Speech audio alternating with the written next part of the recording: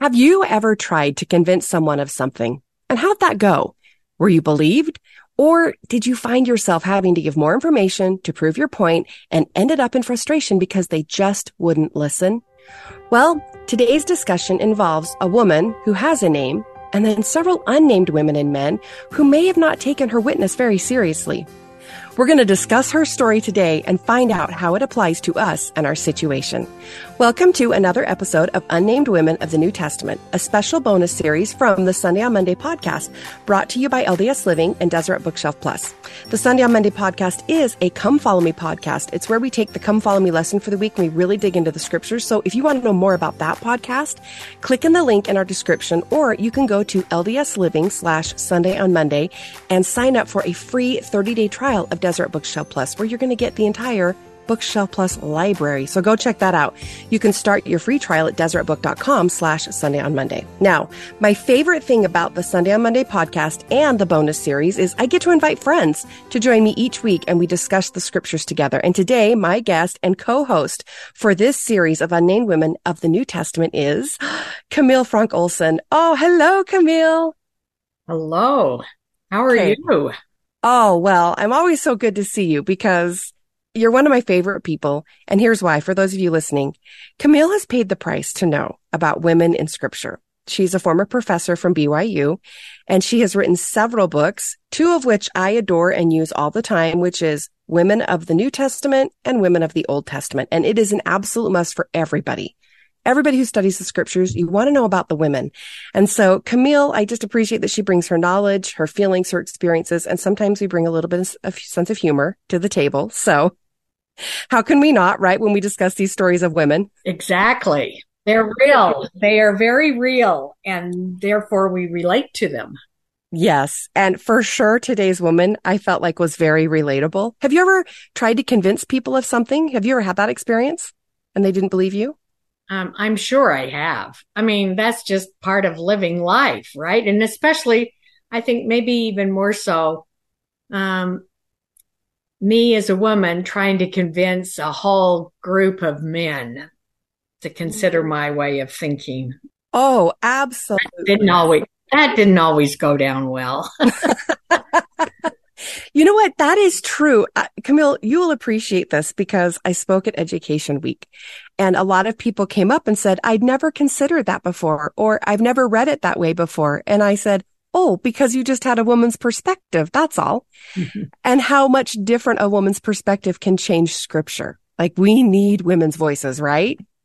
Yes. Well, I even had to call Camille and say, am I getting this right? Because some of the stuff that I've read seems to be a little bit different than how I'm perceiving it. And it made me so happy when I was on par with how Camille felt about those scriptures. So. Oh, good. Thank you for your time. Two of us think that way anyway. Exactly. By the way, it turned out so well. It was one of the best talks. I got more response from people about the five Marys than any talk I've ever given. They loved the perspective on, especially when you taught me how to say, like, it could be this or it could be this. You have to decide. So thank you for that. Good. That's great. Glad it worked. Yeah, it totally worked. It was so good. Okay, so we are going to dig into a story about a woman, and she is found in Acts chapter 12. So let's go there. We're in Acts chapter 12, and I'm going to give you a little bit of background leading up to the woman that we're going to talk about. And then I'm going to turn the time over to Camille. So here's what you want to know. In Acts chapter 12, so the Savior has been resurrected. He's visited with the apostles. We've had the day of Pentecost happen. And now the work of the ministry is going forward. And in Acts chapter 12, we're introduced to a man. It says, now at the time of Herod the king, he stretched forth his hands to vex certain members of the church. And it says in verse 2, he killed James, the brother of John. This is James of Peter, James, and John. Now this Herod, if you're wondering who it is, Herod is the brother of Herodias. He is the grandson of Herod the Great that killed all the babies at the time of Jesus when he was a little baby. So that's context for who this person is. And he kills James. And then it strikes me in verse 3, because he saw it please the Jews. Like, he's like, oh, look at they love me for doing this. So he decided, you know what? I'm going to kill more. Like, let's kill Peter also. But he has one small problem. He can't do it because it's Easter or the Feast of Unleavened Bread or Passover as we know it. And so he decides, you know what, as soon as Passover is over, then I'll go ahead and take care of Peter. So he imprisons Peter. Now the saints, the believers at this time, find out that Peter's in jail, and they are just so torn. They are so sad. Acts chapter 12, verse 5 gives us some information about what the saints are doing at this time. Camille, will you read verse 5 for us? Yes. Peter, therefore, was kept in prison, but prayer was made without ceasing of the church unto God for him. Okay, so I've highlighted prayer was made without ceasing. Highlight that. And then in your scriptures, you're going to want to draw a line across the page, over, up, and connect it to verse 12. Because that verse tells us a little bit about these prayers. So prayer is made without ceasing. And then we get to 12. Where were the prayers being made is significant, and the storyline that happens. So prayers are being made. Let's read verse 12, and then we'll kind of go back a little bit to Peter. So Camille, will you read verse 12 for us? Mm-hmm.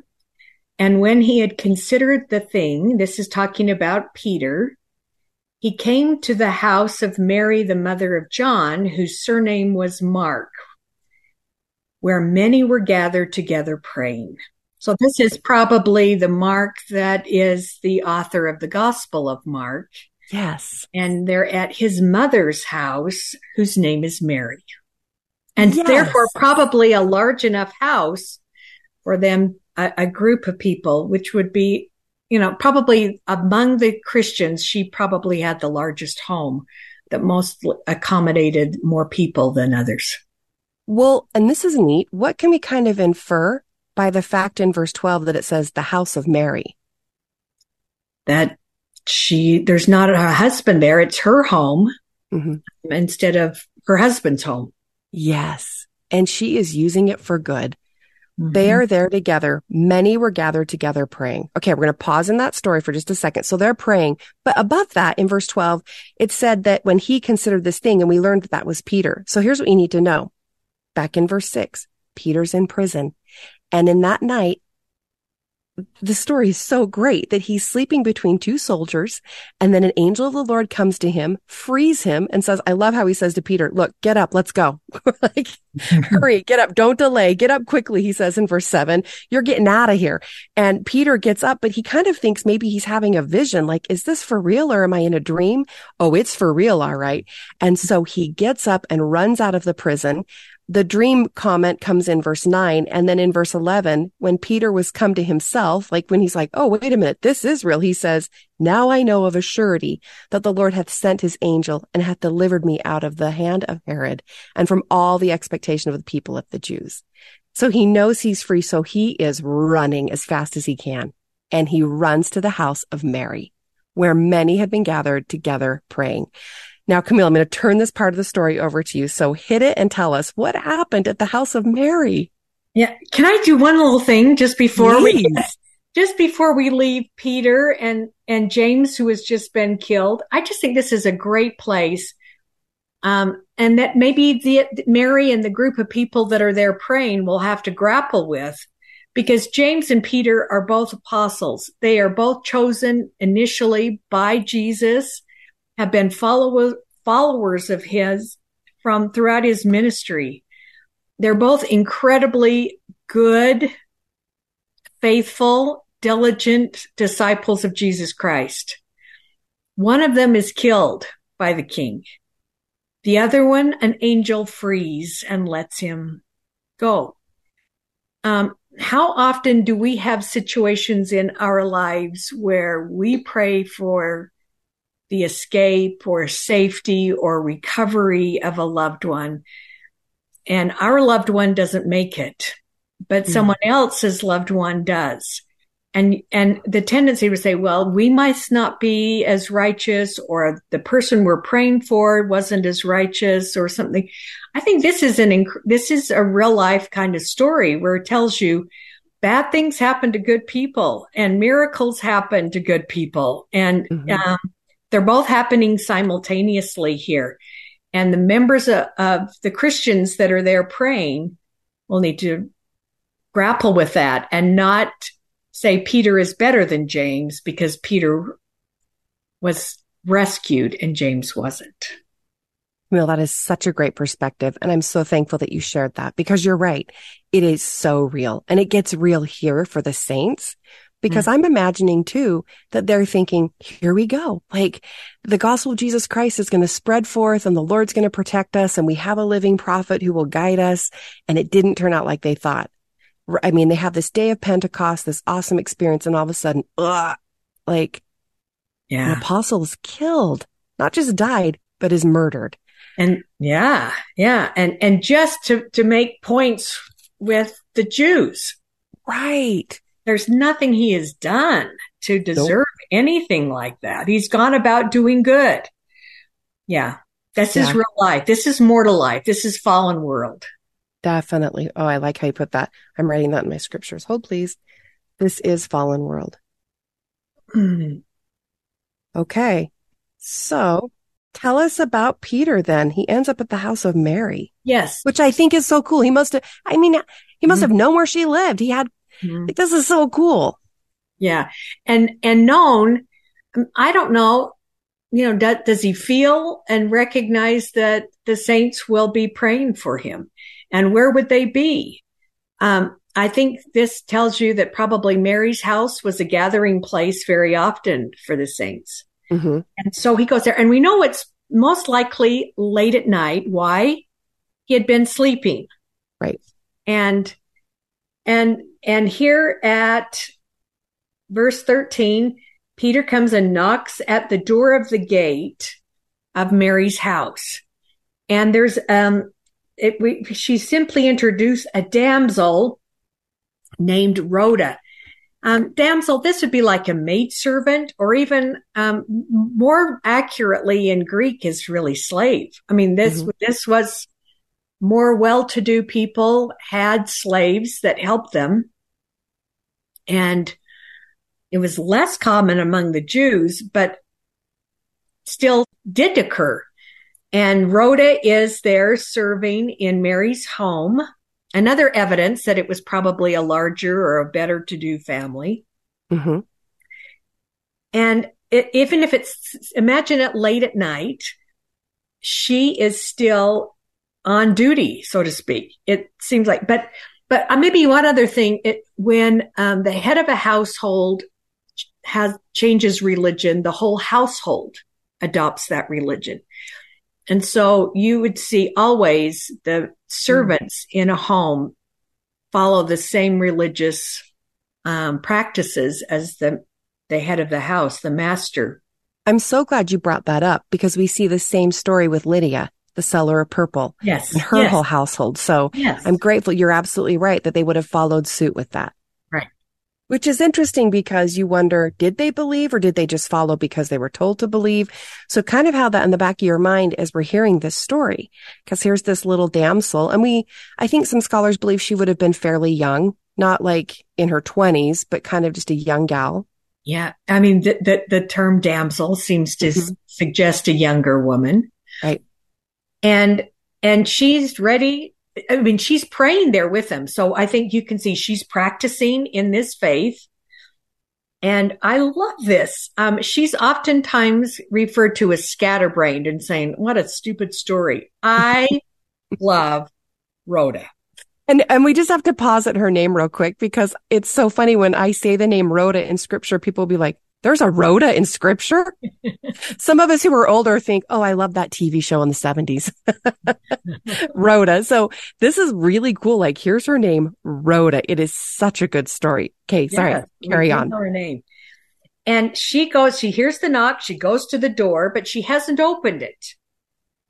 And verse 14 of chapter 12, when she knew Peter's voice, she opened not the gate for gladness, but ran in and told how Peter stood before the gate. Now, I just think this is an important thing. They've been praying for his safety, for his release from prison. And she hears his voice. She knows his voice. Doesn't that tell you something about Rhoda? Yes. She's been around. She's heard him teach. She hears his voice and she is so thrilled. It's like, it happened. The miracle happened. We've been praying for this. He's there. And she doesn't open the door. She instead goes back and tells everyone else, he's here. He's here. And the answer she gets from this group, verse 15, thou art mad. But she kept saying, no, no, no, I know it's him. And so the second thing, either she's crazy or it's just his, it says in here, it's translated, it's his angel, probably something like it's just his spirit. You can just feel his presence. And in the meantime, Peter's still knocking, Let me in, let me in. So still, they must have heard the knocking, and they're arguing. Who is it? Who is it? And she is so adamant. Now, I think there's something else here, and that is she's a servant, and she doesn't maybe have the social status. She definitely doesn't have the social status of many others there, especially Mary, the homeowner. But there's something she has gained by becoming a Christian, I think. And that is she believes she is free to give her voice and her witness. And in that way, as a Christian, she has rights and freedoms that she probably wouldn't have as a servant or a slave. Now, that's so interesting to me. I've never considered, Camille, I really like that you just said that, because we've talked in past episodes about how women at the time of Christ, first of all, you're a woman. Here she's a young woman. And so it was tradition to not believe women or even allow for a woman to be a witness in a court of law. Their witnesses were not taken seriously at all. Their opinions weren't asked. And from what I'm hearing you say is that Christianity reformed that. Christianity gave women a place to speak. I love that. That there is, that all are loved and have place and importance in the eyes of God. And there's no difference. It's going to come. It's not, it has just happened in chapter 10 that Peter is learning that Jew or Gentile, it doesn't make it. God sees us all, men and women, bond or free, black or white. It doesn't, it is all. Yes. These are all beloved of God.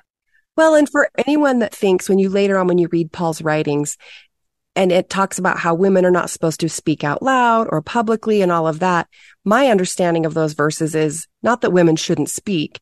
It's more women shouldn't usurp authority or try to be in control of it's not like women shouldn't talk at all. It's bigger is what he's trying to teach. So yeah, women do have a voice in Christianity. Yeah.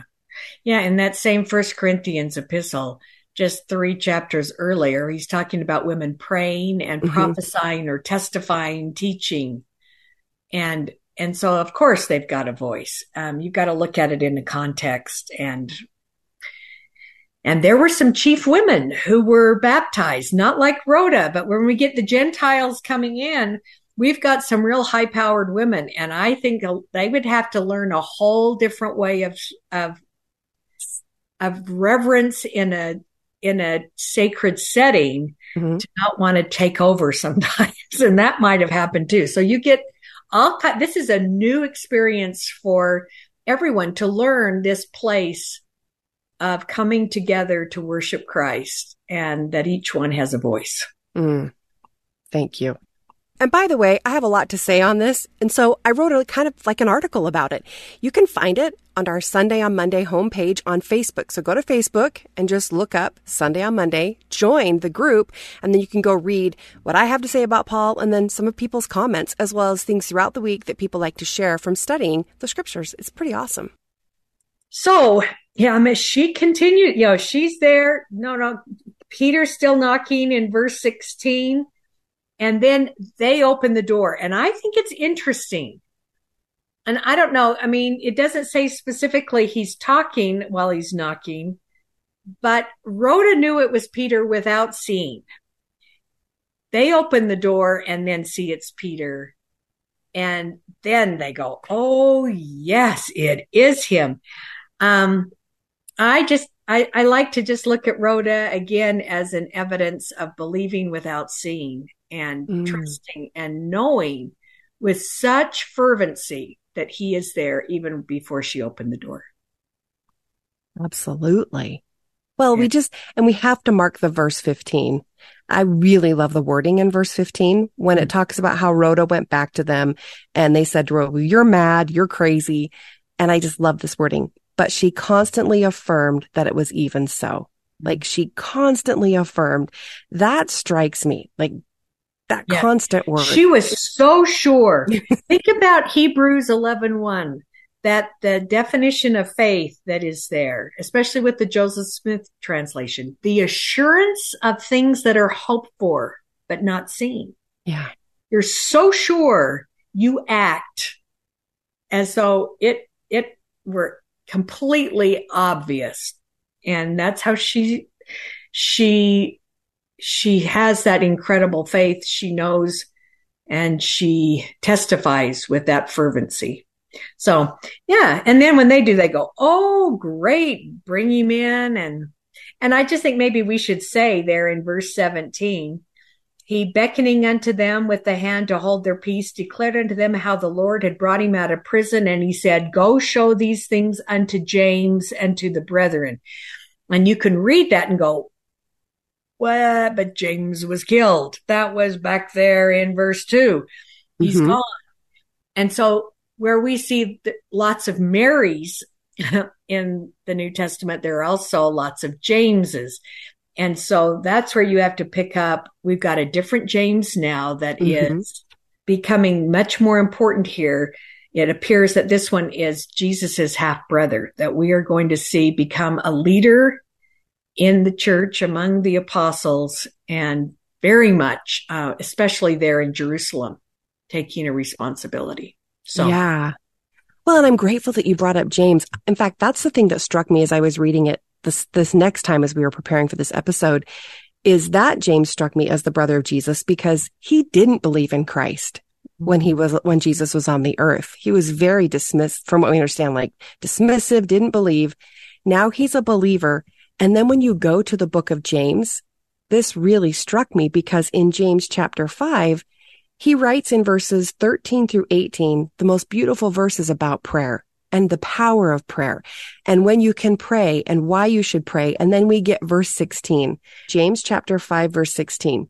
Confess your faults one to another and pray for one another that ye may be healed. And here it is. The effectual, fervent prayer of a righteous man availeth much. I put woman in front of that because I think it's included. So the effectual, fervent prayer of a righteous woman or man availeth much. And to me, that struck me because I thought, where did he learn that? Did he learn it from his mom, Mary, throughout his childhood and watched her pray? And then did he learn it from this moment right here where he was like, wait a minute, we just prayed and Peter was released. Our prayers work. I wonder if this is where he gained his testimony of the effectual, fervent prayer of a righteous people availeth much. Because that's a lot that it availed. Peter being freed. Wow. In such a miraculous and beyond their expectations that even, and I think, isn't that true about what happens so often? We pray and then when God answers us, so often it is beyond anything we imagined. And we go, no, wait, this can't, how did that? And you go, no, we've asked the omnipotent, omniscient, God of all to help us. Why should we be surprised that he can do all things? And they see it here. Yeah. I think, this was a prayer and an experience that they would not soon forget. And I wonder if they would also listen and appreciate testimonies of each other a little bit more after this, after hearing hers. I'll tell you another one that I think of in this chapter, just with the context, because you started out with Herod. This is Herod Agrippa the First, called King Herod.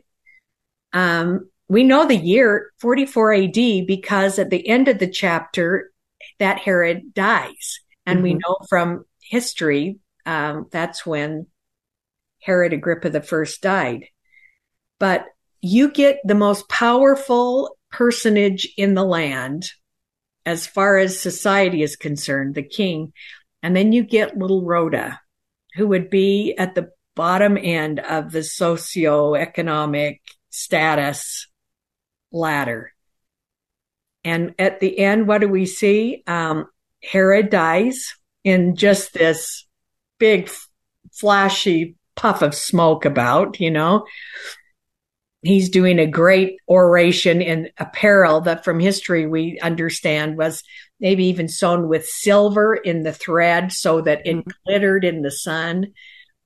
And then as the people gave a shout to him in verse 22, we're still in chapter 12 of Acts, verse 22, the people gave a shout saying, "It's the voice of a God and not a man." And immediately the angel of the Lord smote him, because he gave not God the glory, and he was eaten of worms and gave up the ghost. I mean, it's a pretty, gone. But you see that so-called power of the world just dissipate. Right. And Rhoda and the cause of the Christian people in following Christ just gets stronger and stronger and stronger. Is a nice paradox in this chapter. Oh, it absolutely is. Camille, one of the things I appreciated that you pointed out was how when you said the God, the omnipotent, omniscient, all-powerful God can answer prayers, I was thinking, I wonder if their prayers were just simply, don't let Peter die. Mm-hmm. Like, I'd love to know what their prayers were, because that would be my go-to would have been like, oh, please don't let him die. Please don't let him die. I don't know if I would have been brave enough to say, please let him escape from prison. And so that's why this story is so beautiful, because maybe what they were praying for and then what they got was so different. And again, you go back to what you said, an all-powerful, omniscient, everything God who can do incredible things in our lives beyond anything we even imagined if we just go to him in prayer. The effectual, fervent prayers of righteous men and women really availeth much. How much? More than you could even imagine. That's, I just made that, when you said, just made me think of Romans 8. Oh, yes. Read that one. Romans 8, 31. If God be for us, who can be against us? But verse 32, he that spared not his own son, but delivered him up for us all, how shall he not with him also freely give us all things? I mean, you're thinking, if he spared not his only beloved son, but was willing to give us that, why do you think when we ask for what we do, which will never be as grandiose as that he would not deliver? So who can separate us from the love of God? No. Yeah. Well, and even in that same chapter, I'm grateful you brought up Romans 8, because for anybody listening who is very unsure about the ability to pray, isn't sure what they should pray for, go ahead. Verse 26. Yeah, read it. Isn't that, and how many of us have been that you just, right? I don't have words to articulate. I don't know. I have this yearning. I have this just ache inside of me. Mm-hmm. And it says, likewise, the Spirit, this is Romans 8:26. Likewise, the Spirit also helpeth our infirmities. When you talk about the way God blesses us and the way he gives us his Spirit to support us and help us, even in this, for we know not what we should pray for as we ought, but the Spirit itself maketh intercession for us with groanings which cannot be uttered. Interceding, that the Spirit communicates these groans, this angst, this yearning that we have inside, and communicates to our Father in heaven what we really need, that we don't even quite recognize what it is. Yeah, it is truly a blessing. Such a blessing. Wow. Well, let's just end with this quote. This is from President Nelson, Elder Nelson at the time, October 2015 talk called A Plea to My Sisters. And this just goes back to the idea of being a woman and knowing what to ask for, and then being a Rhoda, where you constantly affirm and never doubt the influence that you have as a woman when you can constantly affirm of what you know is true of your testimony of Jesus Christ. And here's what he had to say to us. He says, my dear sisters, whatever your calling, whatever your circumstance, we need your impressions, your insights, and your inspiration. We need you to speak up and speak out in ward and state councils. Married or single, you sisters possess distinctive capabilities and special intuition you have received as gifts from God. We brethren cannot duplicate your unique influence. And I think back to Rhoda. Nobody could duplicate Rhoda's experience. No one did. And so how powerful for us as women to hear that and think, okay, like going back to her story again, that verse, constantly affirm that it was even so. You know things, you've received inspiration, you have gifts from God to be able to do that. So I think that quote is very powerful for us to understand. And I'll add one more. And Please. How do we respond when we hear a prophet's voice? I think of Rhoda. Do we get this excited? Do we tune in and recognize the power inherent in a prophet's voice? Rhoda did. Oh my gosh, Camille. I love that you just said that because it reminds me of when I was a little girl. Anytime the prophet spoke, I was like, oh, it's the prophet, it's the prophet. I even thought for sure that Ezra Taft Benson was going to tell us when the second coming was. So when I was little, I used to just sit in front of right in. You bet I did. Absolutely. And I make my kids tune right in. Anytime the prophet speaks, everybody, we're for sure listening to what the prophet speaks. But then I wonder, as I got older, it's so easy to be cynical, isn't it? It's so easy to hear a prophet and just be like, cavalier and yeah. Maybe he doesn't really get it. I don't know. Like, oh, I'm going to take this to heart from now on at General Conference. I want to be as excited as Rhoda was when I hear the prophet's voice. That was awesome, Camille. Thank you so much for pointing that out. Okay, that was a great discussion. So for those of you that are listening, I hope you loved Rhoda now as much as the two of us do. And her story is just so cute and powerful. I say cute because it's not many verses, but boy, those verses are packed with so much goodness. So go in and on your own, study Acts chapter 12, read about her, and find out some things on your own. If you want to go to our Facebook and Instagram account, you can go there and maybe just share anything you're learning from these bonus episodes, because I would love to know what your take is on the story of Rhoda. So thank you for joining us. Camille, thank you for those great thoughts and insights on the story of Rhoda. And thank you to everyone for joining us for another episode of Unnamed Women of the New Testament. The Sunday on Monday study group is a Deseret Bookshelf Plus original, and it's brought to you by LDS Living. It's written and hosted by me, Tammy Uzelak Hall, and today our just fabulous study group participant is Camille Frank-Olson. Our podcast is produced by Cole Wissinger and me. It is edited by Cole Wissinger and recorded and mixed by Mixat 6 Studios. Our executive producer is Aaron Hallstrom. Thanks for being here. We'll see you next week, and please remember, all of you fabulous women, that you are God's favorite.